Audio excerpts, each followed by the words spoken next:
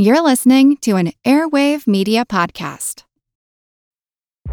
Tech moves fast, so keep pace with the Daily Crunch podcast from TechCrunch. With new episodes every day, this podcast will give you a quick overview on everything you need and should know about startups, new tech, regulations, and more. Listen to TechCrunch Daily Crunch now, wherever you get your podcasts. That's TechCrunch Daily Crunch, wherever you get your podcasts. Get ready to geek out.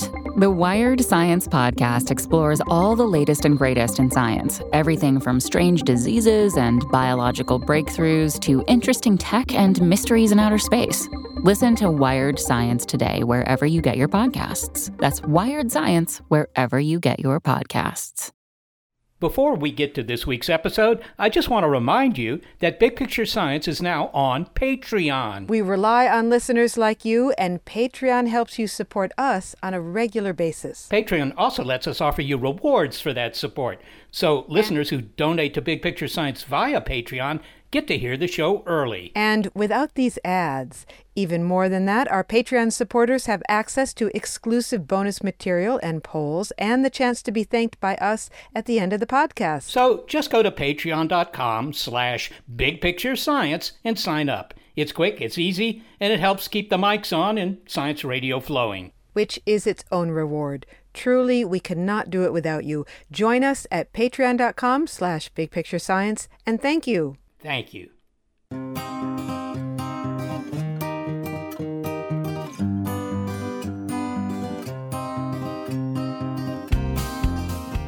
If your mind is in a fog and your mood is less buoyant than a paperweight, well, you might be able to walk it off. We have feedback mechanisms from the body that benefit every part of the body from engaging in that walking, from our brain all the way down to our muscles in our feet. Could it really be that simple? Could a neighborhood stroll, a mosey over to the park, a sashay down the sidewalk, a constitutional after dinner, or a promenade along the boardwalk have profound health benefits for body and mind? Well, the answer is yes, and there may be evolutionary reasons for that. I'm Seth Shostak. I'm Molly Bentley. Welcome to Big Picture Science, produced at the SETI Institute.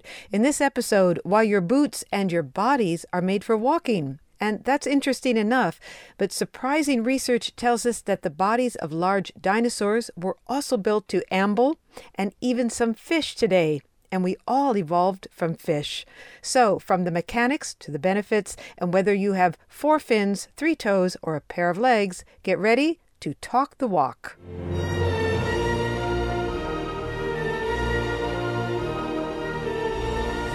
Come on, we gotta get out of here. Now, right now. Go, let's go. Hey. Start the engine. Okay, remember this? A scene in the film Jurassic Park when the team is hightailing it away from a Tyrannosaurus Rex? Must go faster.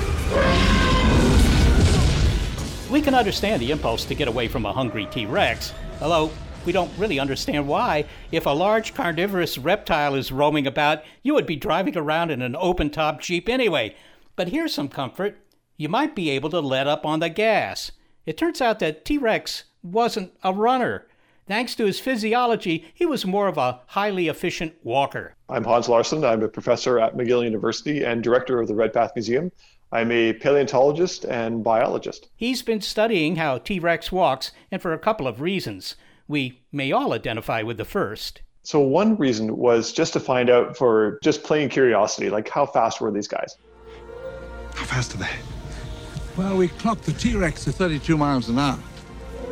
T-Rex? Mm-hmm. You said you've got a T-Rex? Uh-huh. Say again. We have a T-Rex. We're working on this project trying to understand what the ecosystems, and in particular how energy is flowing through food webs within these ancient ecosystems. And the only way to know that is to find out how fast and how much energy it takes for these guys to run. Dr. Larsson and other scientists concluded that T-Rex was not built for speed after studying the body plan of 70 species of theropod dinosaurs, that is, a group of bipedal dinosaurs. The scientists modeled how much energy each dinosaur would expend, moving at different speeds. And one conclusion, smaller theropods could afford to make a dash for it, while larger dinos, those weighing more than 1,000 pounds, could stroll their way to a meal. Walking and any sort of terrestrial locomotion, or let's say locomotion period, comes with incredible trade-offs. Whether you're swimming, walking, or flying, the investment that you make into developing and evolving those particular organs, it has some kind of priority, and that takes away from other things. So if we look at humans, for example, our legs weigh about 40% of our body mass in a normal person. So practically 50% of our body is invested in our legs. Wow. Well, that's pretty good. Well, what was the percentage in T-Rex? It looked to me like, at least the ones I see in the movies, had pretty big legs.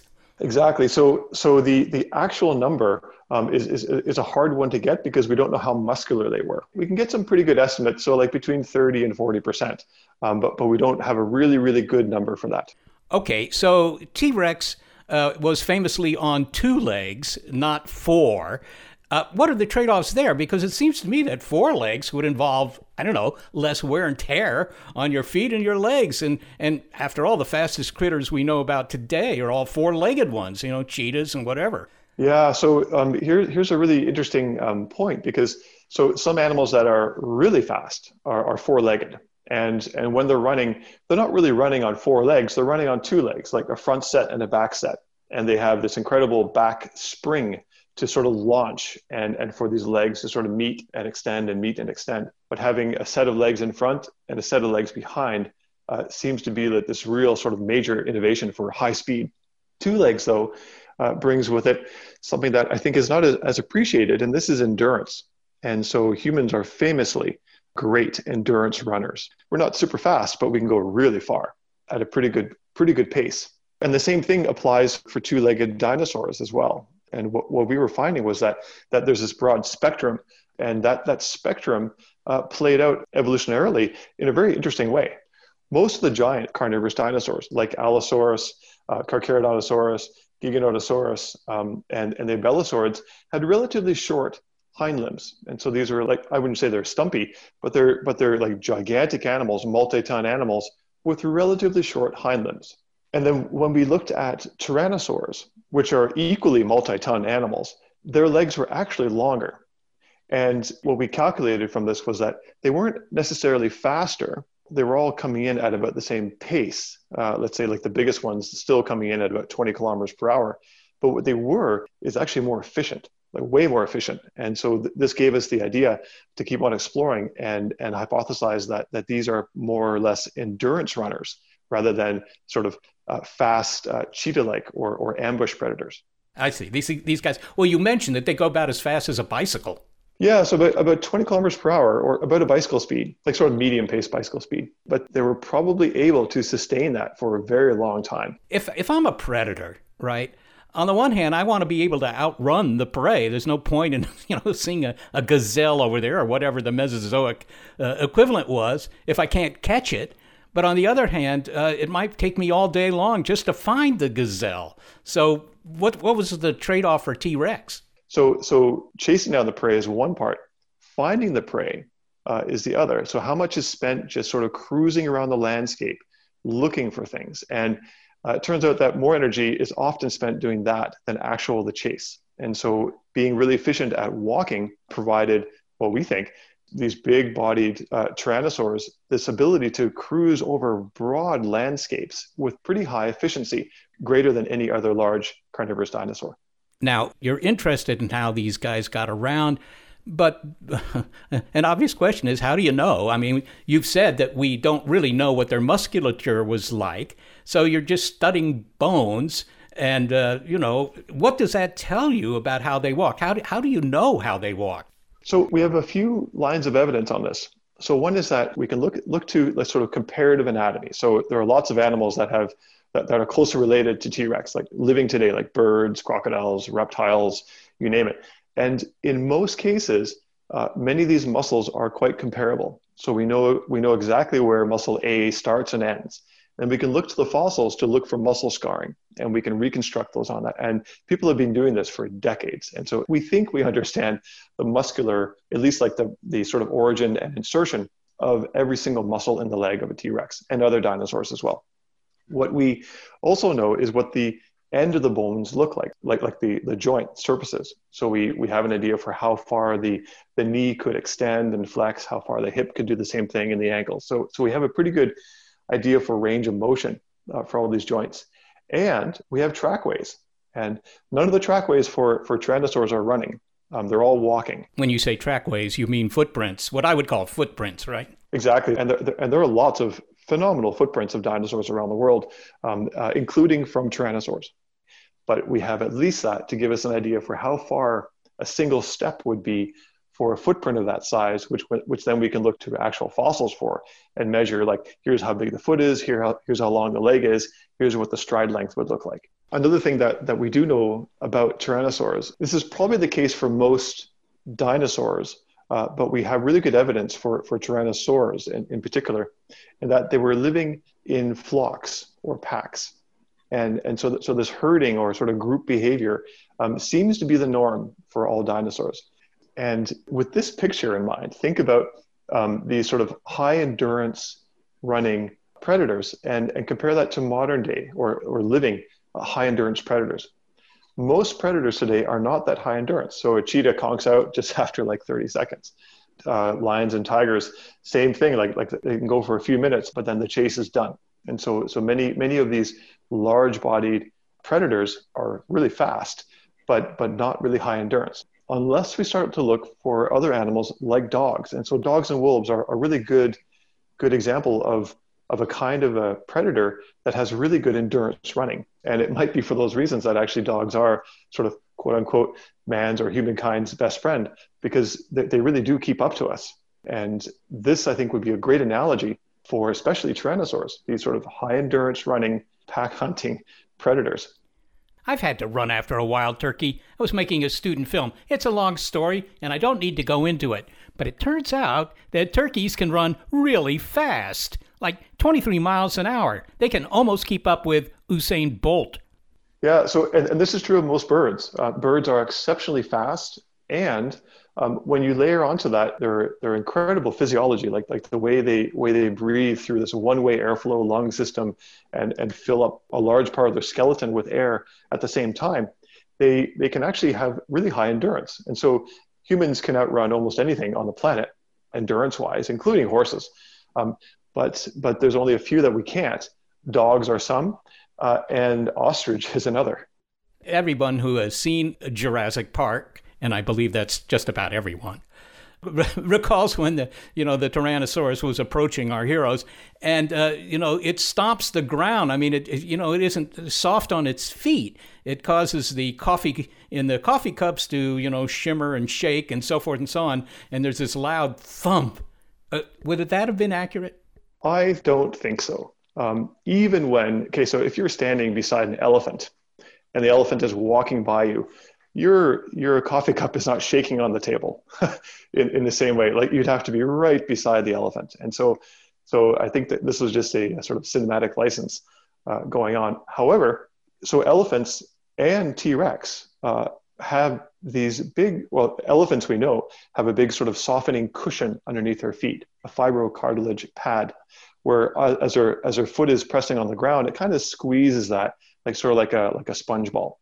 Tyrannosaurs, based on their size and based on their foot anatomy, probably had something similar as well to sort of soften the impact every time they're landing on the ground.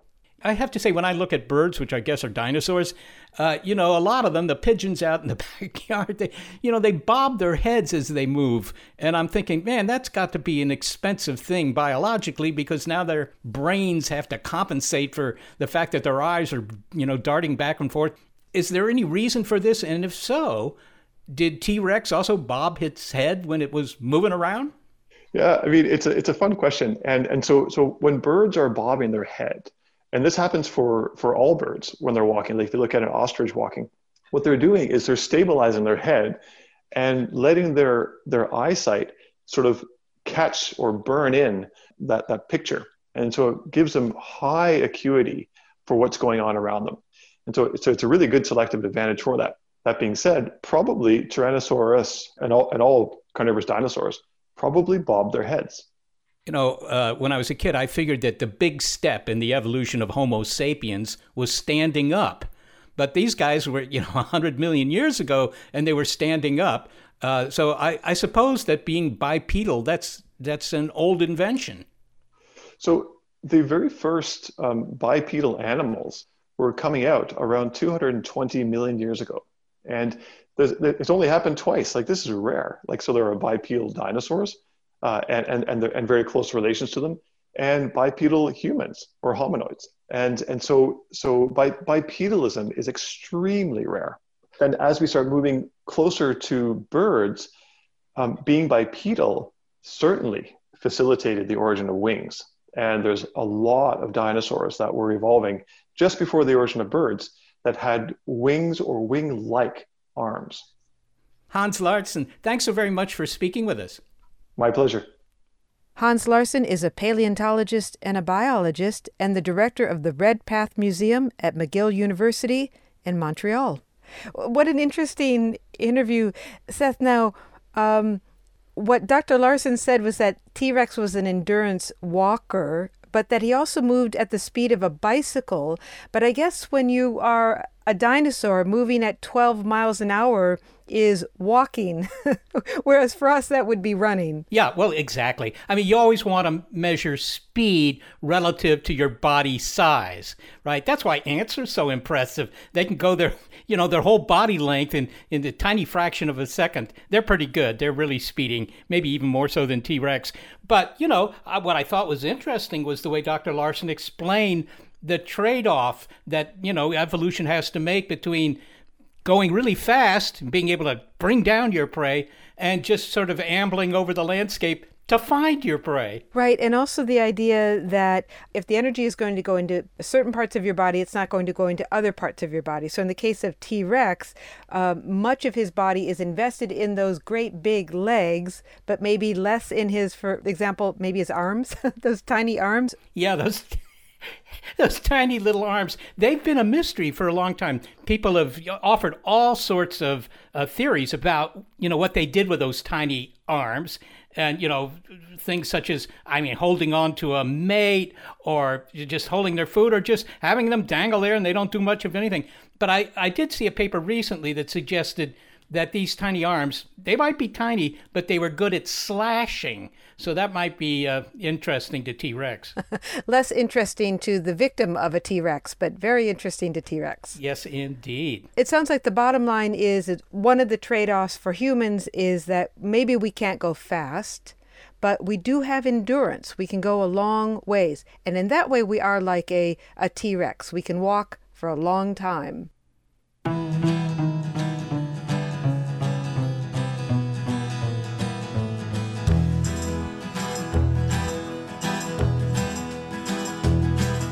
Up next, incentive for other animals to stop sitting and start walking. After all, you don't want your brain to dissolve like it seems to have done for this sedentary sea creature. Brains are expensive things to maintain. The question is, why do you need one? You need one in order to control movement, to escape predators, all of that kind of thing. If you don't need it anymore, you're not going to pay the price of maintaining it. Put on your most comfortable shoes as we continue to talk the walk on Big Picture Science.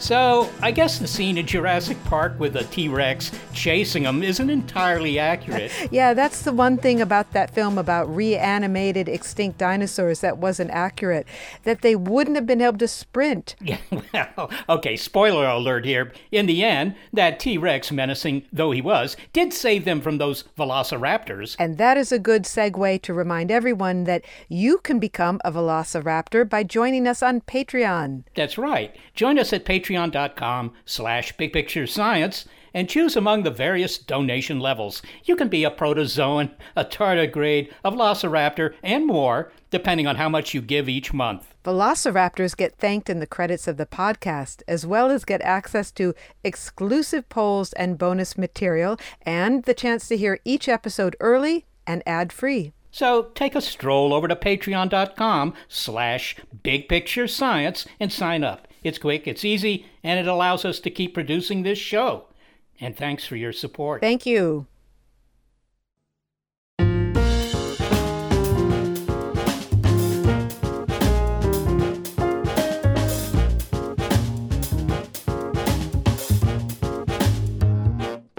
The science evidence is clear. The way to get a leg up on the world is to hoof it. Not only are humans built for locomotion, but walking has profound health benefits for the muscles, the heart, the brain, the gallbladder, the pancreas. Well, I'm not so sure of those last two, but I am interested in the fact that walking can reverse aging of our brains. That's why neuroscientist Shane O'Mara at Trinity College Dublin is concerned about the detrimental health effects that accompany our increasingly sedentary lifestyle. Dr. O'Mara says the aphorism that sitting is the new smoking is only somewhat exaggerated. For one, not walking can change your personality, and not for the better. And what we know is that people who are sedentary have predictable changes in certain dimensions of their personality. They become less open to experience, they become slightly less agreeable, and they become less extrovert.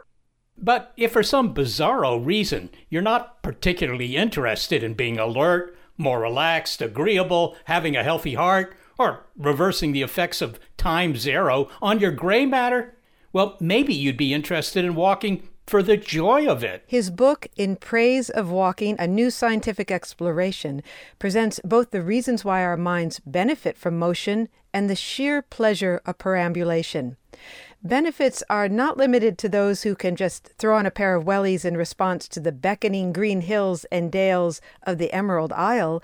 Shane O'Mara celebrates any kind of walking, including urban walking. But if you require, as I do, a little more motivation to get moving, well, he can provide it. Let's just say that his tale of the sea squirt, a marine invertebrate, is a cautionary one that gives new meaning to the term staying put. But let's start with a definition of sedentary for humans. Physiologically, sedentariness is generally defined as less than about 5,000 steps per day. So walking less than about 4 kilometers a day. Okay, so to put this in context, you said we should aim for about 5,000 steps a day. I say less than 5,000 steps a day is regarded as being sedentary. Oh, I have a feeling you're going to raise that bar for us, aren't you? I'm going to raise that bar an awful lot. My usual advice is to do 5,000 more than whatever you're doing at present. We're built to walk, 15, 18 kilometers a day in, day out. Okay, to put this into context, though, and probably maybe painful context, under 5,000, you're considered sedentary. How many steps do you think it takes us to get from the couch to the kitchen in the average home? Oh, probably not very many at all. In my own house, from my bedroom to my kitchen is 38 or 39 steps. So down the stairs and into the kitchen. And we know from new generation of step counters that there are many people who just don't walk very much at all. They spend a lot of time sitting around 8, 10, 12 hours a day on the couch or getting up from the couch to go to the cupboard to get some snacks and then sitting down again. There are a lot of benefits to walking. You write how it improves our lungs, our heart, and our brain health. But Shane, doesn't any kind of exercise help with our mind and our body? What's unique about walking? First of all, you're correct. Every form of exercise is good for you so long as you're not injuring yourself. But what's unique about walking is something very simple. Walking is the kind of singular adaptation that humans have. And it is something that we evolved to do very early in life. And it's something we can continue doing right throughout the course of life. There are very, very few, if any, 88-year-old American football players. But there are lots and lots of people who can walk and walk a lot at that age. And we have feedback mechanisms from the body that benefit every part of the body from engaging in that walking, from our brain all the way down to our muscles in our feet. What is it about walking? I mean, maybe to answer that, you could explain what it is our bodies are doing when they walk. It's kind of a mechanical feat, if you pardon the pun. Yeah, no. So I think the problem we have is we don't have enough words to describe walking. And I think there are many, many different types of walking. So if we take the very, very simple example of getting up and walking to the cupboard to get a bag of potato chips. Okay, just to be clear, you have mentioned potato chips now twice in this interview. I'm just saying they might be on your mind. I mentioned snacks the first time. Okay. Anyway, but think about it in the following way. What you have to do is send a command signal from the brain, and that command signal then initiates a whole series of changes. You have to mobilize a whole series of brain and body systems that were previously quiescent. And as you are starting to stand, the vestibular system, which is this system in the inner ear, its job is to stabilize the position of the head as you are getting up to move.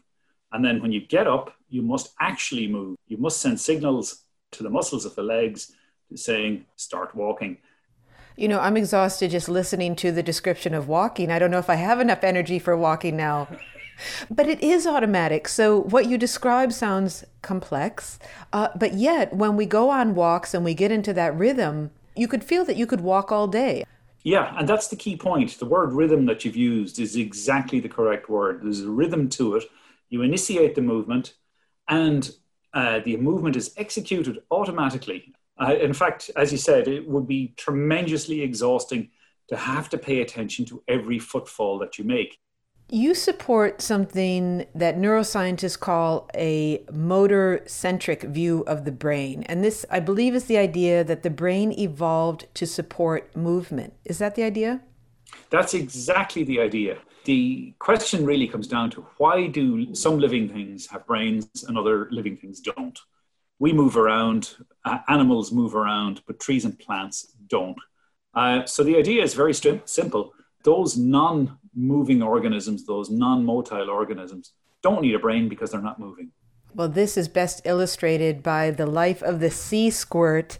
Now, you write about this in your book. It's an incredible story of evolution, but it's also an allegory in some ways, and we can get to that in a moment. But the adult sea squirt remains fixed to a bit of rock or coral as an adult. It has no brain at that point because it's eaten it. It didn't start out that way. So, Shane, what does the life cycle of the sea squirt, which is this marine invertebrate by the end of its life, what does that reveal about the relationship between brains and movement? Yes, so the sea squirt is this amazingly beautiful creature. If you look up some images, you'll see they're just staggering in their beauty. And when they're in their larval stage, they move around, they know up from down, they have a very primitive eye, so they can detect light, they hunt, and they have a spinal cord. Without that, the kind of swimming rhythmic movement that it engages in wouldn't be possible for it. So they're in the same huge animal family that humans are in, because we also have spinal cords. But as they mature, they attach themselves to a rock with an adhesive disc, and they change their shape over a period of a few days to maybe a week or two. And the first thing they do is ingest their own central nervous system. And its brain, because it doesn't need it anymore. It doesn't need it anymore. It absorbs it as a source of energy. Brains are expensive things to maintain because they control so many things and look after so many functions. So the question is, why do you need one? Well, then you need one in order to control movement, to escape predators, all of that kind of thing. If you don't need it anymore, you're not going to pay the price of maintaining it, because the functions that it has evolved for, to help you hunt, to find a mate, to get away from predators, all of those kinds of things, no longer count because you are stuck to a rock. You're making the case for brains. Yeah, in essence. And the view is entirely uncontroversial in neuroscience. But what's become clear in the last couple of years, if you think about how we approach the study of the brain, typically we've done things like look at the visual system or the auditory system or taste or whatever it is, and we've chased the stimulus into the brain. But what is now clearly the case is that the brain is not organized for generating movements along the lines of inputs that it gets from these various systems. Instead, it's organized around movement, and these systems feed movement. And what you find is that when you're up and moving, the senses are sharpened So there's a feedback from movement onto the senses that's not there when you're not moving. If I can just press you on the detail of the sea squirt, as you can see, I'm preoccupied with this idea. It is fascinating. How does the sea squirt absorb its spinal cord and its brain? I mean, those cells are literally absorbed into its body? They're digested, basically. They're no longer maintained. You have scavenger cells that come along and chew them up, and that's it. They're gone. Well, the image is kind of scary, isn't it? And this is where it gets into the allegory, because all of us sitting at our desks all day or sitting, on our couches, wherever it is, it's a cautionary tale that we are kind of becoming the sea squirt with the dissolving brains. Yeah, but it's not just an allegory. We know actually that frailty, for example, is a real consequence of people being bedbound for weeks at a time. You lose muscle mass when you're not engaged in movement. And there's a whole load of other changes like this from sitting around. So a sedentary lifestyle is actually very bad for us. And we do need to somehow incorporate movement into our everyday lives. We're certainly not built for sitting around for 11 hours a day. Have you ever seen images or video of the octopuses that can walk along the ocean floor? They're very, very eerie and quite amazing. And that actually tells you something interesting as well, that you don't really need necessarily to have a skeleton in order to walk, that there are other ways of moving that are with limbs that are not attached to bone that get you from place to place, but much less efficiently than if you had a skeleton. Is one of the reasons walking is efficient and beneficial to humans is that it frees up our upper bodies. So we can move our torsos, we can hold on to things, we can look at the horizon. Yeah, so there are lots of theories out there about how it is that humans came to have the kind of unique body form that we have. So if you look at us and compare us to other animals, even our close relatives, chimpanzees and things like this, we're not knuckle walkers. We don't walk on four limbs. We walk in an obligate, upright fashion. And this frees our hands. As you can see, I'm gesturing all the time when I'm talking to you. And it allows our arms to do things that we couldn't do if we were walking. We can hold staves or sticks to walk with. We can hold children. We can carry food. We can point. We can emote. We can shake our fists in anger. We can throw things. We're really, really good at throwing spears and throwing stones and things like this. Other creatures can't do this. And the niche that we occupy is a distinctly different one to the niche that our closest non-human primate relatives occupy. Now, I've read that you are a fast walker and that you tend to be a little impulsive, that if the light is about to change, you dart across I'm dangerous the road. To walk with in traffic. I would be convicted of jaywalking if I lived in the US. Don't have that crime over here. And I hate being delayed. I love walking in cities. And I hate the fact that pedestrians are always the ones that are made to queue. And not just pedestrians, people, one of the things I focus on in the book is the problem that walking in cities presents for people who are old or who have mobility impairments. And that, crosswalks with traffic lights are designed for young adults who can walk at around about 1.2 meters a second. But if you're on a frame, if you're on a crutch, or if you're in a wheelchair, this presents a particular problem because typically you will walk or move much more slowly than this. So I have a general dislike of cars and pedestrians mixing. I think we need to design our towns and cities so that cars are kept away as much as is possible from our pedestrians. And I've seen many lovely pictures from the US over the past months since COVID has happened, with streets being reclaimed for pedestrians. And it looks great. That's happening here as well. So maybe it's one of the positive outcomes of COVID that we've actually discovered that we can make our cities nice places to be by getting cars out of them. You must walk just about everywhere that you can walk. How many steps do you take a day? So today, if I hadn't had this conversation, I would be out walking now. Shane, that's so hard to hear. Go out afterwards. So yesterday I did about 14,000 steps. Today I'm not terribly happy. I've done about 8,000, but I'm going to pop out and do a quick 5,000 before I So that's your way of saying that this interview is having a detrimental effect on your health as well. Look at this. All right, then we should wrap this up so we can get you up on your feet as soon as possible. Does it matter how fast you walk, Shane? Because some people will say that walking doesn't count as exercise unless it's speed walking. But it sounds like you're saying that doesn't matter. Yeah, no, I think people have to be have a sense of what they mean by exercise. And, when you start to try and define exercise, it becomes a little bit nebulous, doesn't it? What counts as exercise for you? If you're somebody who's got a mobility impairment because you're elderly, getting out and moving at, 2 kilometers an hour is good for you. Whereas, somebody in their early 20s is perfectly hale and hearty, walking at 2 kilometers an hour consistently is actually bad for you. Because we know that there's a relationship between walking speed and cardiovascular health. So I think we need to be reasonable about what's appropriate for the individual. And we need to think also about the purpose of the walk. Some of the best walks you'll ever have are a quiet stroll with another person where you're both engaged in kind of wonderful interpersonal synchrony, where there's lots of laughter and humor going on. And the mental health benefits of that will be absolutely fantastic for you. So, you really need to think about, this is why I say we don't have enough words for walking, because we have social walking, walking for cardiovascular health, we're walking for social protest, we're walking for lots and lots of different reasons. And we should be conscious of all of the different reasons for why it is that we might walk. Shane O'Mara, it was such a delight to talk to you. Thank you for joining us. Thank you so much, Molly. And we'll all imagine you taking a walk right now. Where are you going to walk to right now? Oh, it's really sad. I have to walk down to the local shop to pick up bread and a whole bunch of other things to prepare lunches for tomorrow. And snacks, perhaps? Maybe not. When the sun goes down o'er Dublin town, the colours last for hours old. The lights come on, the night's a song, and the streets all turn to gold. Gentle mist called heaven's kiss, like teardrops off an angel's wing. And don't you know you'll cleanse your soul with a walk in the Irish rain. Shane O'Mara is a neuroscientist and professor of experimental brain research at Trinity College, Dublin.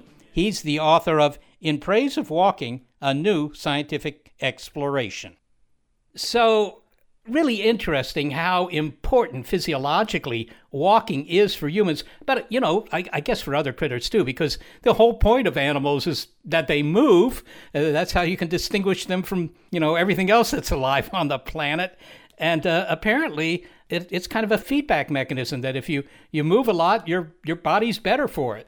The obvious counterexample, that sea squirt. I'm feeling a little bad for those guys. They finally find a home, they settle down, and then they absorb their own nervous system. They absorb their own brains. Yes, but they get to experience life on both sides of the movement spectrum. So they get to move around when they're young and then settle down and relax and just focus on eating when they're older. Really, so it is an anthem to movement, that our bodies are built to move. And as Dr. O'Mara said, that there's a feedback mechanism in every part of our body, from our brains down to our toes, that lights up when we move and when we walk. It reminds me of the koalas, actually, the story about the sea squirt, because the koalas, develop a pretty sedentary lifestyle. I mean, they're just hanging in a tree, right, eating bamboo shoots. But apparently their brains, not in individuals, but the whole species, the brains are smaller for having done that.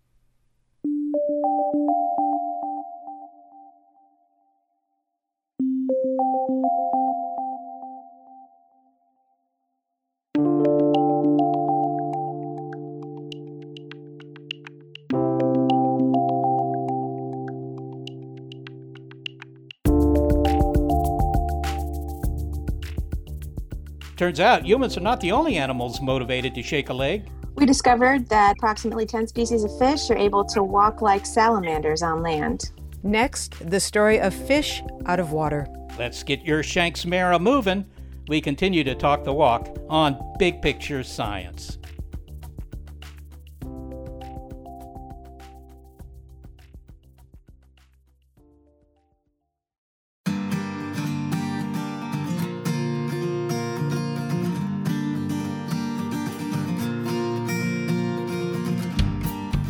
There are many ways for fish to get out of the water.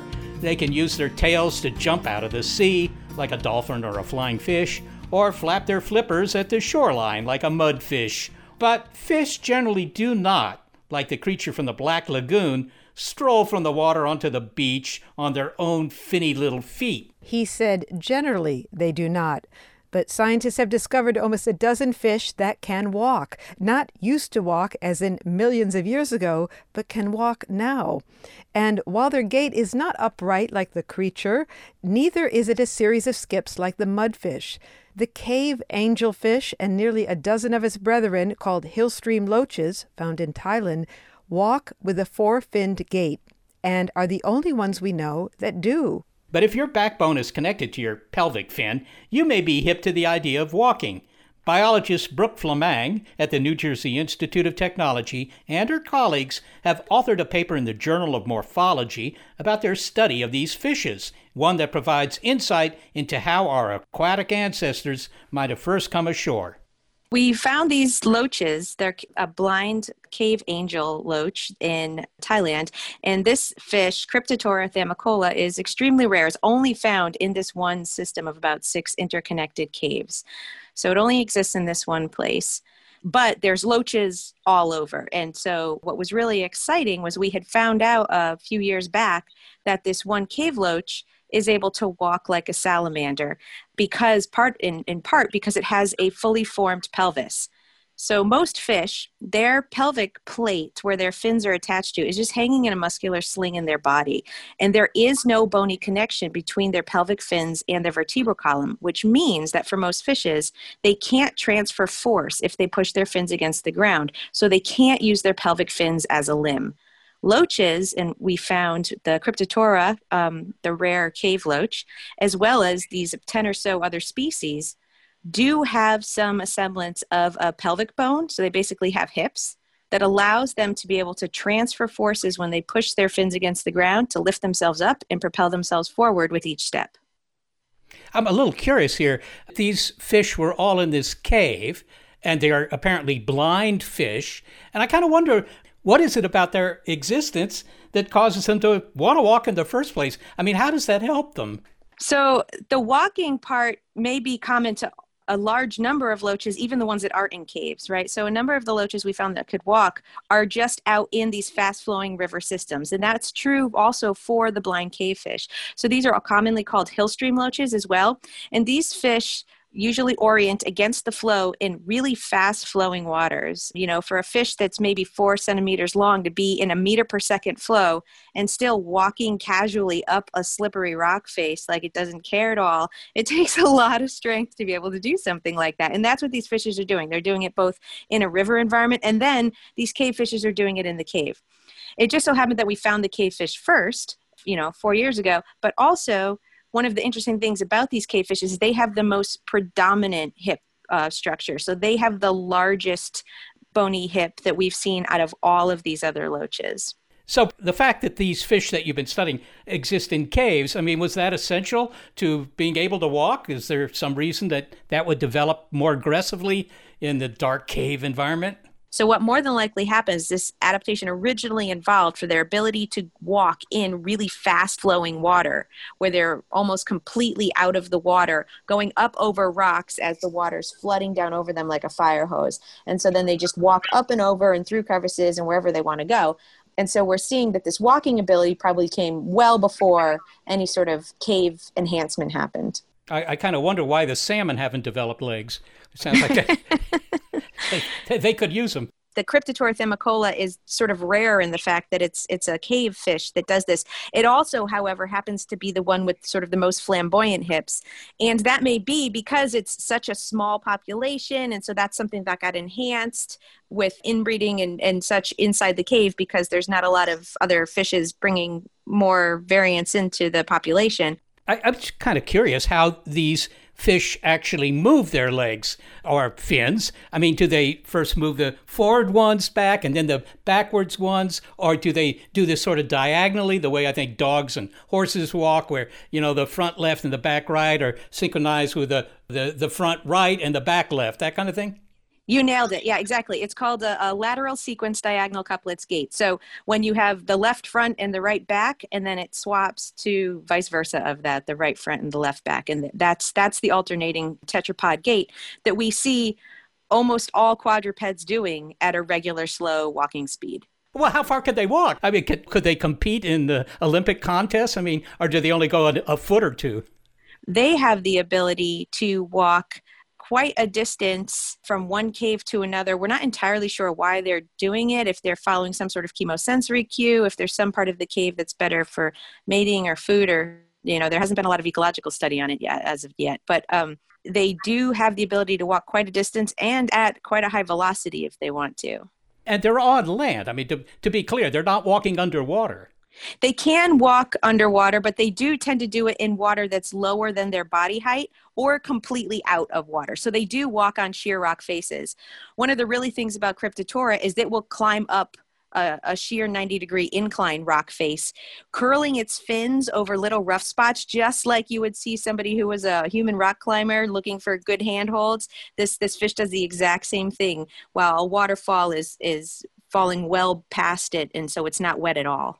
You had mentioned that they not only can walk, but they have this anatomical adaptation, hips, that allow them to do that. I mean, I never thought about the function of hips other than, to hold my trousers up, I suppose. But what does it do for the fish? Does it allow their back legs maybe to, push harder? What's the deal? Hips are going to be really important for anything to walk on land for a number of reasons. Number one is that if you push your fin against the ground, and that force isn't transferred to the rest of the body, you don't go anywhere. So by having the bony connection of the hips between the fins and the vertebral column, it allows them to be able to push their fins against the ground and get propelling force as you would with a step, right? So it's basically allows them to be able to push their body forward with every fin step. The other great thing about these hip bones that we found is that because they're large and sort of have a flare to them, it allows for more areas for muscle connection. And so we see some really hyper-developed muscles in these fishes that tend to be of the category that we think can walk really, really well. Brooke, I suspect that most people figure walking was an invention of landlubbers, the animals who eventually colonized the continents, roughly 400 million years ago, but apparently they weren't the first. Well, we know that early fishes had the ability to walk as well, at least underwater. We can tell that from the fossil record and the bones in early fishes 400 million years ago. But now looking at some of these more recent fishes that we found, we can see that they have the ability to walk like salamanders with an alternating forelimb, hind-limb gait, even with the presence of fins. The earliest trackway that exists, we don't actually know what organism made those prints, and they have a very fin webbing look type appearance to them, and they look like a sort of an alternating gait. It's highly likely that there were a number of different organisms that tried to make terrestrial excursions in a variety of different ways. We've gotten a lot of press about things like Ichthyostega and Acanthostega and Tiktaalik, but those are only the ones that we know the best so far. There's probably a lot of other organisms we just haven't been able to find yet. So it sounds as if walking, it's not a modern invention. It was invented in the oceans before the animals crawled out onto the continents. And more than that, walking came on the scene very early. We shouldn't be any prouder of our ability to walk than we are of our ability to see things. Oh, no, absolutely. And as far as seeing things goes, cephalopods can see things quite well themselves, too, with an eye very similar to our own.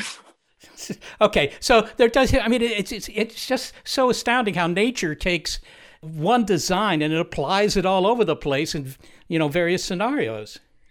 Yeah, that's one of the things that's really interesting as a functional morphologist, comparative biomechanist, and my field in general, is that you look at all these animals and there are so many similarities, and it makes you think that there's a certain number of constraints. There are certain ways the puzzle pieces fit together that work really well, and there's probably a lot that don't. And those are the ones that got selected out, and those are the ones that you don't see.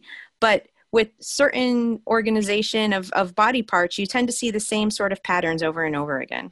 Well, finally, Brooke, when I ask myself why we have 4 appendages, 2 arms, 2 legs, I figure that's because we're descended from a fish that lived, well, maybe it wasn't really a fish, that lived a long time ago. I think you mentioned it, the Tiktaalics. And, maybe you could fill me in. Is that right? Is that why I don't have 2 arms and 4 legs? Oh, well, so you don't have 2 arms and 4 legs is a whole other question about patterning. But yes, so the vertebrate body, and you are, by the way, absolutely descended from a fish. We all are. Everything is a fish categorically when you break down the entire lineage of vertebrate life.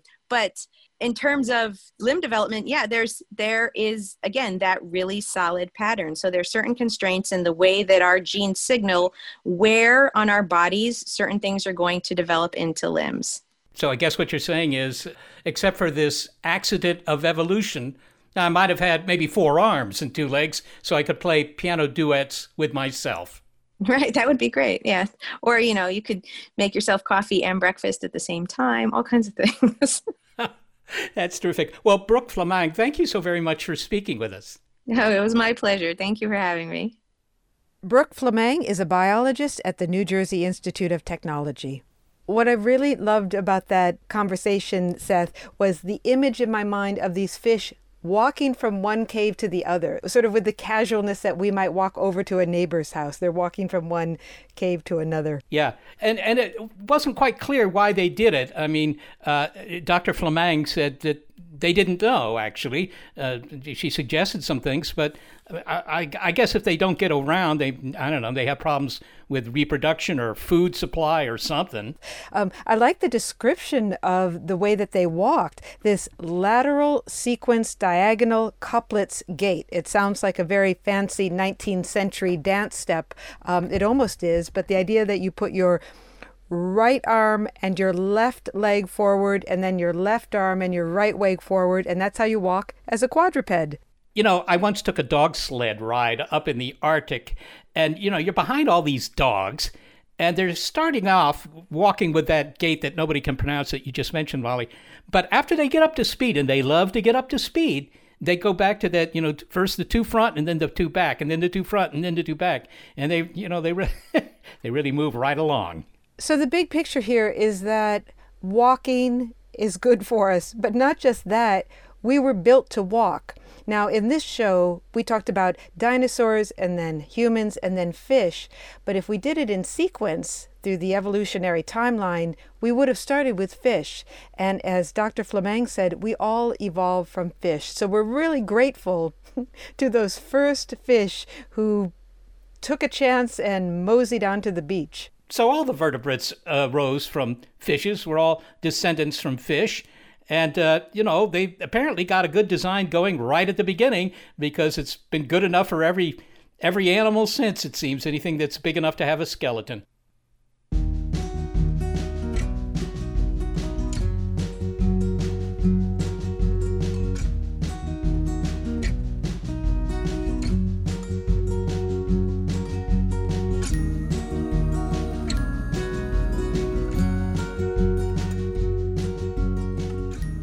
Well, we couldn't do this show without the producers who walk the talk, senior producer Gary Niederhoff and assistant producer Sarah Derwin. Thank you to both of them. I am executive producer of Big Picture Science, Molly Bentley. Thanks also to financial support from Rena Shulsky-David and Sammy David, and to the William K. Bowes Jr. Foundation. Big Picture Science is produced at the SETI Institute, a nonprofit education and research organization that investigates, among other things, life in extreme environments. I'm the Institute's senior astronomer, Seth Shostak. Also, a big thanks to our listeners and to our Patreon supporters. This episode of Big Picture Science on the evolutionary history and mechanics of walking is Talk the Walk. I have a silly walk, and I'd like to obtain a government grant to help me develop it. I see. May I see your silly walk? Yes, certainly, yes. That's it, is it? Yes, that's it, yes. Mm-hmm. It's not particularly silly, is it? I mean, the right leg isn't silly at all, and the left leg merely does a forward aerial half-turn every alternate step. Yes, but I think with government backing, I could make it very silly.